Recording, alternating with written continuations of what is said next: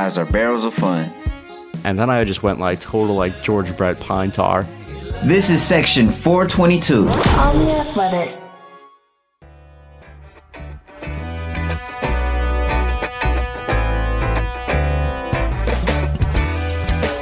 Welcome to the Section 422 podcast. It is Monday, April 27, 2020. Derek Van Riper here with Will Salmon. On this episode, we are going to discuss Ryan Braun and the various possibilities about his 2020 season and his legacy with the Brewers. Basically, we're wondering, what if 2020 is Ryan Braun's last season, not just in Milwaukee, but perhaps in baseball as a whole? It's something that has come up in recent months as a possibility. We'll talk about his legacy and how he fits into this 2020 roster, of course, as well. The Brewers also had a virtual happy hour recently, so we may touch on that. And apparently Christian Yelich has grown a mustache, Will. It's not drawing rave reviews at this point, but gives us kind of an idea of where things are at news-wise. We're kind of in the middle of the non-information period. Hopefully there is a light at the end of the tunnel, but hopefully we're not talking extensively about Christian Yelich's mustache either. Yeah, that's a big headline. But to be fair, if Christian Yelich were to have grown or started to grow a mustache like in the middle of May of a regular season, that would be pretty newsworthy anyway, though. He would get questions about it. He would. He would get a lot of questions about it. I mean, it's Christian Yelich, so whatever he does is going to generate some headlines and some inquiries. I, for one, think it actually looked kind of cool. It's kind of like a throwback. It reminds me of like a 1970s player. It is definitely a throwback look. It's not as prestigious as some of the mustaches of that era, though. That's my nice way of saying it's a little bit thin. Well, context matters. I mean, he's doing this during the quarantine era, so he's not. You got to give him the benefit of the doubt, and also, he's probably a first timer when it comes to the mustache, if I have to guess. So, yeah, that's what it seems like anyway. So that's what's going on with the Crew right now. I saw some more videos of things happening in Jed Jerko's home too. They were doing the onion volcano on the hibachi flat top. It always seems like Jed Jerko's house is the most fun house in Brewers Twitter at this point. He likes his family time. I mean, no reason not to when you have kids and married, and he's a veteran guy. He's going to make the most out of it. It seems like, I mean, he knows more than the average big leaguer at this point about what it means to be at home or how valuable that time can be. So I find it kind of cool that guys like him and Josh Lindblom and some other guys who have kids, have a spouse, and they're just making the most out of it. It stinks. It kind of sucks not to be playing baseball, but it is kind of fun to see the human element to these guys that, yeah, hey, by the way, they also have kids. They're also doing some fun things, and it makes it a little bit more interesting, I guess. Yeah, I think the Jerkos versus maybe the Leverings would be the final matchup in the Brewers Quarantine House most fun bracket. Looks like the Leverings are having a good time, enjoying some time together as well. But let's talk about Ryan Braun and just for a moment take a step back and look at what he's accomplished during his time in Milwaukee. And we've been talking a lot about old Brewers, different eras, and most of the all-time leaderboards for the franchise are controlled by one of three players. It's either Robin Yount, Paul Molitor, or Ryan Braun in just about every case. And as a Brewer, Braun is fourth all-time in games played, 1,727 games played as a member of the Brewers. We're not going to get 162 games in 2020 at this point. No matter what Major League Baseball thinks, Will, that's just not going to happen. We're going to get less than that in some form. So his chances of closing the gap on third place on that list, Jimmy Gantner, are going to take a hit. He's 74 games behind Gantner on the all-time list. If we have an 81-game season, that means he could not appear in 7 games and match Gantner, so I think that's going to be a bit of a stretch. If we get 100 games, maybe he's got a shot at that. But the first thing that caught my eye is just seeing the gap now that he's built up between himself and Robin Yount on the all-time home run list for the franchise. Braun has hit 344 home runs as a Brewer. Robin Yount previously had the record at 251. Before we started recording, I was watching a compilation of some of Braun's biggest home runs as a Brewer, and of course among that top 5 was the home run that he hit to pass Robin Yount several years ago now. As you start to look at his overall body of work, where do you come down on what Braun has accomplished to this point in his career? Is he a shoe-in to be a member of the Brewers Hall of Fame and to have his number retired? I mean, franchise history, it seems like his place is pretty clear. Yeah, I think the biggest question with Ryan Braun is, what is this guy's legacy in Milwaukee for the Brewers? It's probably like the first question, the last question that you could have started this with. And the way I see it, I don't know there's any way of going around the fact that he's a top 3 player for the franchise all time. He's right up there with Paul Molitor, Robin Yount. I think people go Yount, Molitor as like a knee-jerk reaction there, but Braun definitely belongs in that group. And when it's all said and done, and when he does step away from baseball, whether it's after the 2020 season or they rework the contract and do something different with him for 2021 or whatever the case is, you're going to have to take a look back and you're going to say to yourself, he's right up there. He's top 3. He's on that, and I sort of hate this phrase, but he's on that Mount Rushmore for you for Brewers baseball players, right? Like, he's there. I don't know who the 4th person, probably maybe Cecil Cooper, but he's the 3rd one. And for me, it's an easy choice. He's synonymous with it. And kind of taking it a different way, it's kind of funny to me that we're talking about a guy from California who played college ball in Miami, and the fact that he's done it for this long in Milwaukee, that's kind of something that people sort of gloss over, but that's from a cultural fit, that's interesting to me. And how that sort of we've seen that also happen with now Christian Yelich, and there's been other players for sure who have not been Milwaukee natives, who have made it their home and have enjoyed it. So I don't know like what exactly that means, but I find that part interesting too. And I remember reading that a bunch in 2011, 2012, right around the time where people were starting to notice that, hey, he's going to be a Brewer for a long time. And I think that's when those questions of what his legacy will be or could be started to sort of come to surface a little bit. And then obviously the PEDs that threw a wrench into things for a little while. And you can't have this conversation without including that, of course. But even with that being a big sticking point to it, he still gets remembered as top 3 player all time for the Brewers. And I think that's the legacy in Milwaukee versus the legacy in baseball is where things really split, right? For the reasons that you mentioned. If you try and look at Ryan Braun, again, as a Brewer, he's 3rd all-time in runs, 1066. He's 2nd all-time in RBIs, 1128. He's 3rd all-time in steals, 215. A 136 WRC plus, ranks 3rd all-time if you look at Brewers with a minimum of 1,000 plate appearances. Only Christian Yelich and Prince Fielder have been better all-around offensive players with that metric than Braun has been. And Yelich, it's been 2 years at his peak. Fielder only healthy seasons really in Milwaukee before he went on to Detroit and later to Texas. So it's easy to see just how important he is to the Brewers. In Milwaukee, I think Braun's PEDs and his suspension that followed, like all of that was forgiven pretty quickly. And that's kind of consistent really in any market. I don't think that's unique to Milwaukee by any stretch of the imagination. I think players who do something wrong are often forgiven by their home fans, and you can get a better sense for how the greater baseball community feels about a player when they go on the road. And there are still a lot of ballparks where Ryan Braun is booed heavily walking up to the plate. Yeah, and I think a big reason for that was the cover-up, or the attempted cover-up for it initially. And that's really what rubbed a lot of people outside of Milwaukee in a really bad way. Because I'm with you as far as market to market, you're going to be accepted back. People are going to understand how long that takes depends on what happens. But more or less, I think for a blanket statement, people are going to understand and move on. And I think even as a whole, the country does that a lot, or the country loves to do that in America. People love doing that. It's just what happens.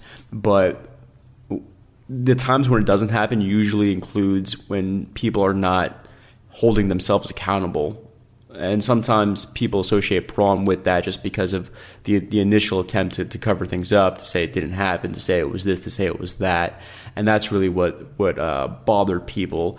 And I think in some areas and pockets of the country, particularly rivals of the Brewers, they're going to remember that part of it. And they're just not going to have a lot of respect for it. And that's their prerogative. That's understood from their point of view as well. I guess my point is that if he had come clean, if he had apologized right away, if he had taken a different route, I think outside of Milwaukee, he would have been understood, or he would have been forgiven a lot sooner. And I think if you ask people in other fan bases, even in Chicago or St. Louis, of the Brewers especially, like, who's the most feared Brewers hitter that you've seen over the last 20 years, Braun would be right there along with Christian Yelich, because at his peak, Ryan Braun, he won an MVP in 2011. He was the Rookie of the Year in 2007. He's a 6-time All-Star. He made 5 consecutive All-Star teams from 2008 to 2012, made another All-Star team in 2015.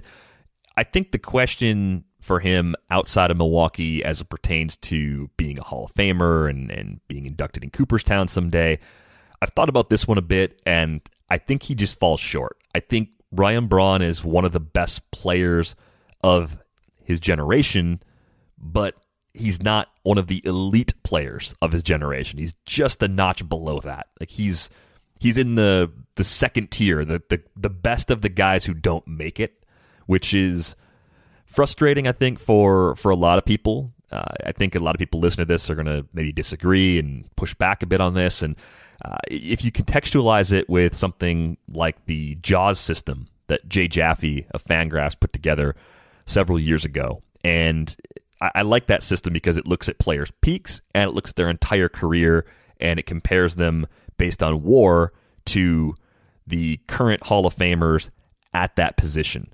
It's a pretty fair way to do it because there are some guys who have amazing peaks and injuries break them down, so the career accumulation isn't there. There's other guys who are just great players for a long time, and maybe their peak years weren't MVP caliber seasons, and you can get to the Hall of Fame either way. But when I look at Ryan Braun's numbers, he's just below the average Hall of Fame left fielder for his 7-year peak. The average Hall of Fame left fielder over their best 7 years is worth 41.7 WAR. Braun's about 3 wins below that at 38.6. So the absolute best 7 years for him are just below Hall of Fame level. For his career, the average Hall of Famer is a 65 win player. Braun's at 46 for his career. I think it comes down to a couple things. You know, the lost time to the PED suspension certainly worked against him, but that time would have been a couple of WAR. It wouldn't have been 20. So, it's not like that would have completely changed the career number. Would have bumped up that peak a little bit, though, potentially having that time. But he also had injuries. I mean, he had the back and the intercostal and the thumb injuries that really, for a multi-year stretch, sapped his power and changed the type of player that he was because he just wasn't 100% healthy. Yeah, that's really well put because that's what you kind of have to say to yourself. It's not just like the PED association, it's just the drop-off as well in terms of just the overall production. And a lot of that was because he just wasn't on the field as much. From 07, he wins the Rookie of the Year in 07, so take that away. But 08 to 2012, this guy was playing every day. And that just wasn't the case since then. The PED suspension, of course, happens. But then he comes back, and like you said, the power just isn't there. And he's still kind of doing other things, though. He's stealing bases. He's adequate in the field. He's getting on base. But just the power isn't there, and I just feel like that was such a huge source of who he was. When you're talking 30 to 40 home runs in between those two numbers year in, year out for the first part of his career. And then you really just, I think he gets the 30 home runs 1 year in 2016, but it doesn't really come close to that since. And so, I mean, he just gets up there in age, and he just doesn't have those type of years after his age 30 season where it's like, okay, he's a different player, but he's still near that elite category. He just wasn't. He was still very good, but he just wasn't elite. And so I kind of go back and forth with it because from that 07 to 2012 period, how many players were better than him? That's kind of what I ask myself. But the flip side of that is that's also not that long of a period to really set aside and place him in a category of Hall of Fame. That's where I stand on it, at least. So if you were to have sort of like a season, say, I don't know, it's hard to even put random numbers out there because we don't know how long the 2020 season will be if it happens. But say he has something like 15 home runs, plays in 80% of the games, whatever it is, just a productive season. Put it that way. Do I vote for him for the Hall of Fame? Years later when he appears on the ballot, probably not. But I think about it for a long time at least, just because from 07 to 2012, and I know that the PED is there, but there weren't too many players better than him. No, when you look at all-time offensive production, or even just from the last 50 years, you can filter it down that way. If you sort by offensive value, so the offensive and defensive components of WAR on the Fangraphs leaderboards, Ryan Braun's 47th out of 2,039 hitters during that span. So he's, in terms of offensive value, right next to guys like Dwight Evans, Will Clark, Albert Bell, Matt Holliday, Derek Jeter. I think the problem is that defensively, Braun's never really been a strength. Early in his career, of course, played third base, moved to the outfield, and that's what drags down that WAR number so much for him. Like, as a hitter, he hits like a Hall of Famer, and that's the part that I think is probably the most difficult for people to rectify.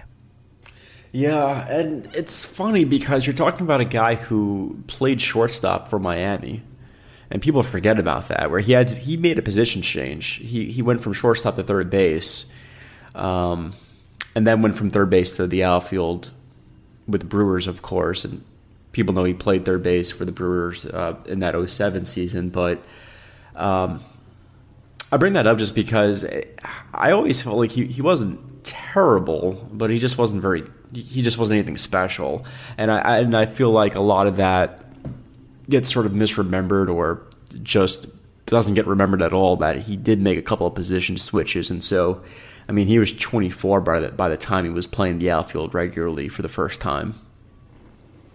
Yeah, and I think that does make it more difficult to be an elite defender, especially, but I think it's okay to want a complete player when you're looking at Hall of Famers. Like, I don't think there's anything wrong with that. I think this is a case where if the NL had a DH and Ryan Braun had been DHing for half of his career, it might be the kind of thing where that would have helped him build a stronger case for the Hall of Fame. Just not playing defense, which when you think about what Edgar Martinez had to endure to get in, is a strange thing to say, but I think that kind of gives us an idea of just how much defense really has dragged down his overall value in those WAR metrics, which I think are going to be a lot more important to future voters than they ever were to past voters. That's the other thing too, is the makeup of the BBWAA, the voters for the Hall of Fame, that's changing pretty rapidly, and I think that's where the evaluations of Braun are going to come short. So I'm trying to look at it through the lens of how future voters are going to consider him and be as objective about it as possible. And I think he just falls short, even though he's given Brewers fans and the organization so many great moments and has been really a common thread in their longest prolonged stretch of success as a franchise. Yeah, that's a great comparison, the Edgar Martinez thing. And yeah, I think you're right. Say if Edgar Martinez played from 07 to 19 instead of the years that he played and just hung it up, I think it wouldn't have taken him as long to gain some steam in the Hall of Fame consideration, just because we're talking about different voting, different voters, a different lens that people vote that they look through. So, yeah, I could definitely buy that. It's a great comparison. It is weird, though, man, right? When you think about it, we're talking about the number 3. Let's put him there. Let's put him, like, say, the number 3 player all time for the Brewers. Doesn't make the Hall of Fame. Right. And he has the longevity. He's going to be about 15 years, has the accolades, MVP, Rookie of the Year, a runner-up for the MVP. Huge part of moments that still matter to the franchise as far as historical markers go, especially during that run in 2011. Last couple of years, he's been a productive player on the team. So it's just weird because he's a guy also who was a first-round pick, who was everything they thought he would be. I mean, he was the guy that they picked him. There was some talk back in the day of either him or Troy Tulowitzki, and Tulowitzki, it turned out, was never going to play third base, and so that became a sticking point for the Brewers because they had that hole that seems to never go away for them at third base that they wanted to fill with Ryan Braun eventually. It never happened quite that way, of course, but that was the thinking. And it just, when I think about it, it's like he was everything pretty much that they wanted him to be, aside from the PED thing, of course, and still he falls short. Like, that's just weird to me. Yeah, no, it's definitely strange because it's, in terms of production, expectations far beyond what you're normally going to get from any player, no matter where you draft them. And you can look at him and say, hey, he really is an all-time franchise great. But the other player who kind of comes up as a comp is a guy that we've seen a decent amount of from his time with the Cardinals. You know, Matt Holliday. If you look at Matt Holliday's career numbers compared to Ryan Braun's, they're actually pretty similar. They're both guys that have hit over 300 home runs. They both got well over 1,000 RBIs and 1,000 runs scored. They've played similar number of games. They both have negative defensive value for their careers. They both have sub 20% strikeout rates. They both have flirted with 300 for their career averages. I mean, like those two players are way more similar than I ever realized. And with Matt Holliday, I think some people would say, yeah, but he got to play a good portion of his career in Colorado, which is true. That gave him a little bit of a boost. But I think if you need an objective lens, like if you're a Brewers fan, you listen to this, this is blasphemy. Ryan Braun's a Hall of Famer. Think to yourself, is Matt Holliday a Hall of Famer? Because if Holliday's a Hall of Famer, then Braun's in. More stolen bases, more home runs for his career, and he's done it in fewer games as well. But I think that's exactly the type of player we're looking at. Guys who had amazing peaks, who were really close, and were just missing that one thing that would get them into Cooperstown.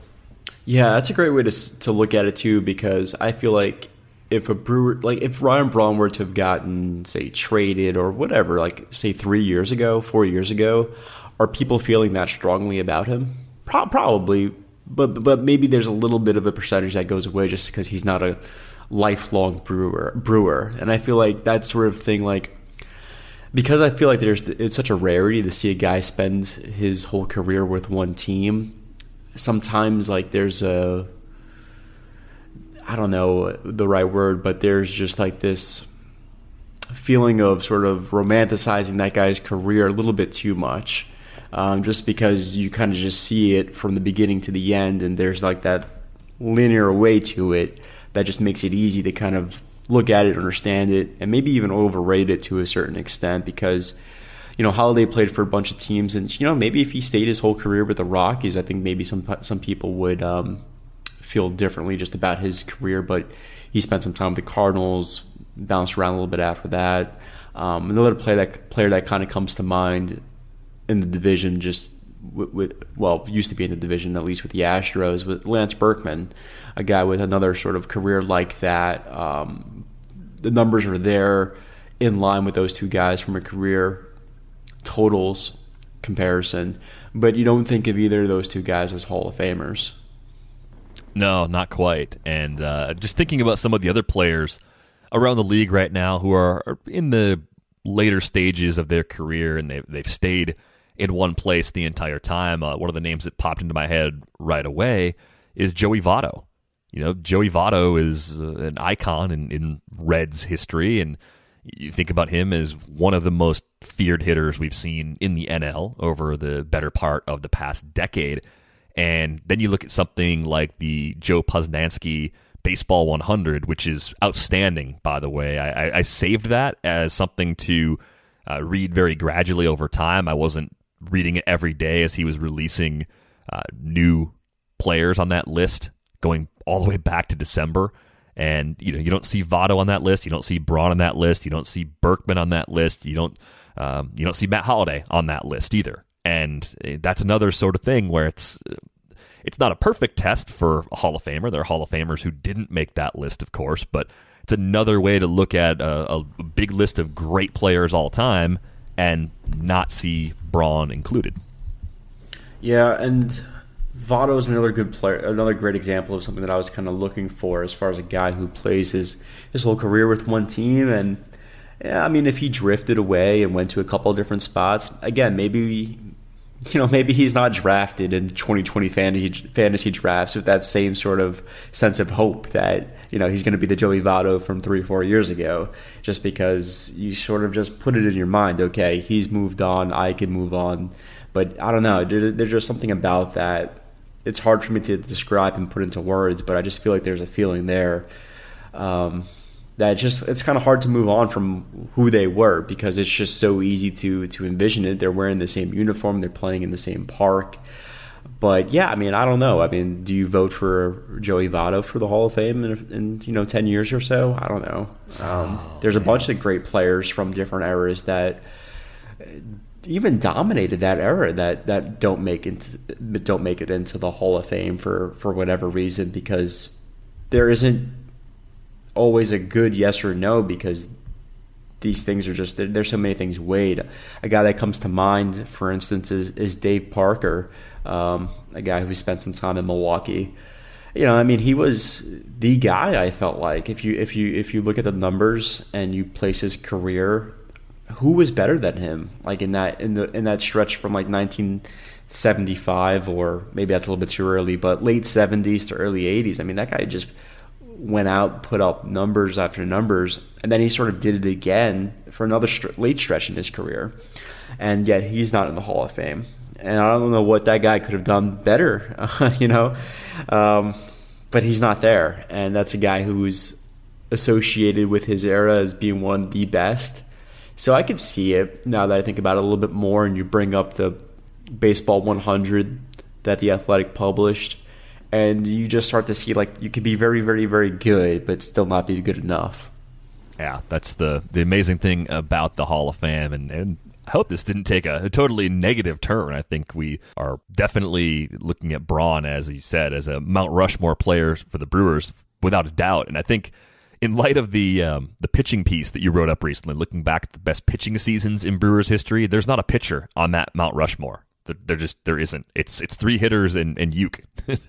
Uke with a microphone carved in to the side of the mountain. Like that's the way that has to be. Yeah, I mean, and then even after that, you probably put like Bud Selig there. I mean, just for like historical perspective. I don't know. I mean, I guess Cooper becomes that guy if you want to go just strictly players. I guess Cooper would probably be my pick. But then right after that is Prince Fielder. And you're talking about guys that, yeah, they were awesome. But again, not Hall of Famers. And didn't really spend, I mean, they spent a good portion of their career, but it's not that sort of Mr. Brewer type of career. Right. And that's where, again, I think we do get that little extra bit of nostalgia, that extra feeling with players who do that. And for what it's worth, you kind of asked in passing, Joey Votto, is he someone deserving of votes for the Hall of Fame someday? I think his case is stronger than Braun's based on the same relative metrics I was talking about before.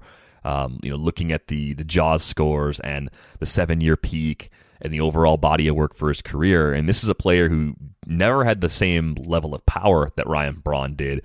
Was a machine, though, at getting on base. He led the league in OBP 5 different times.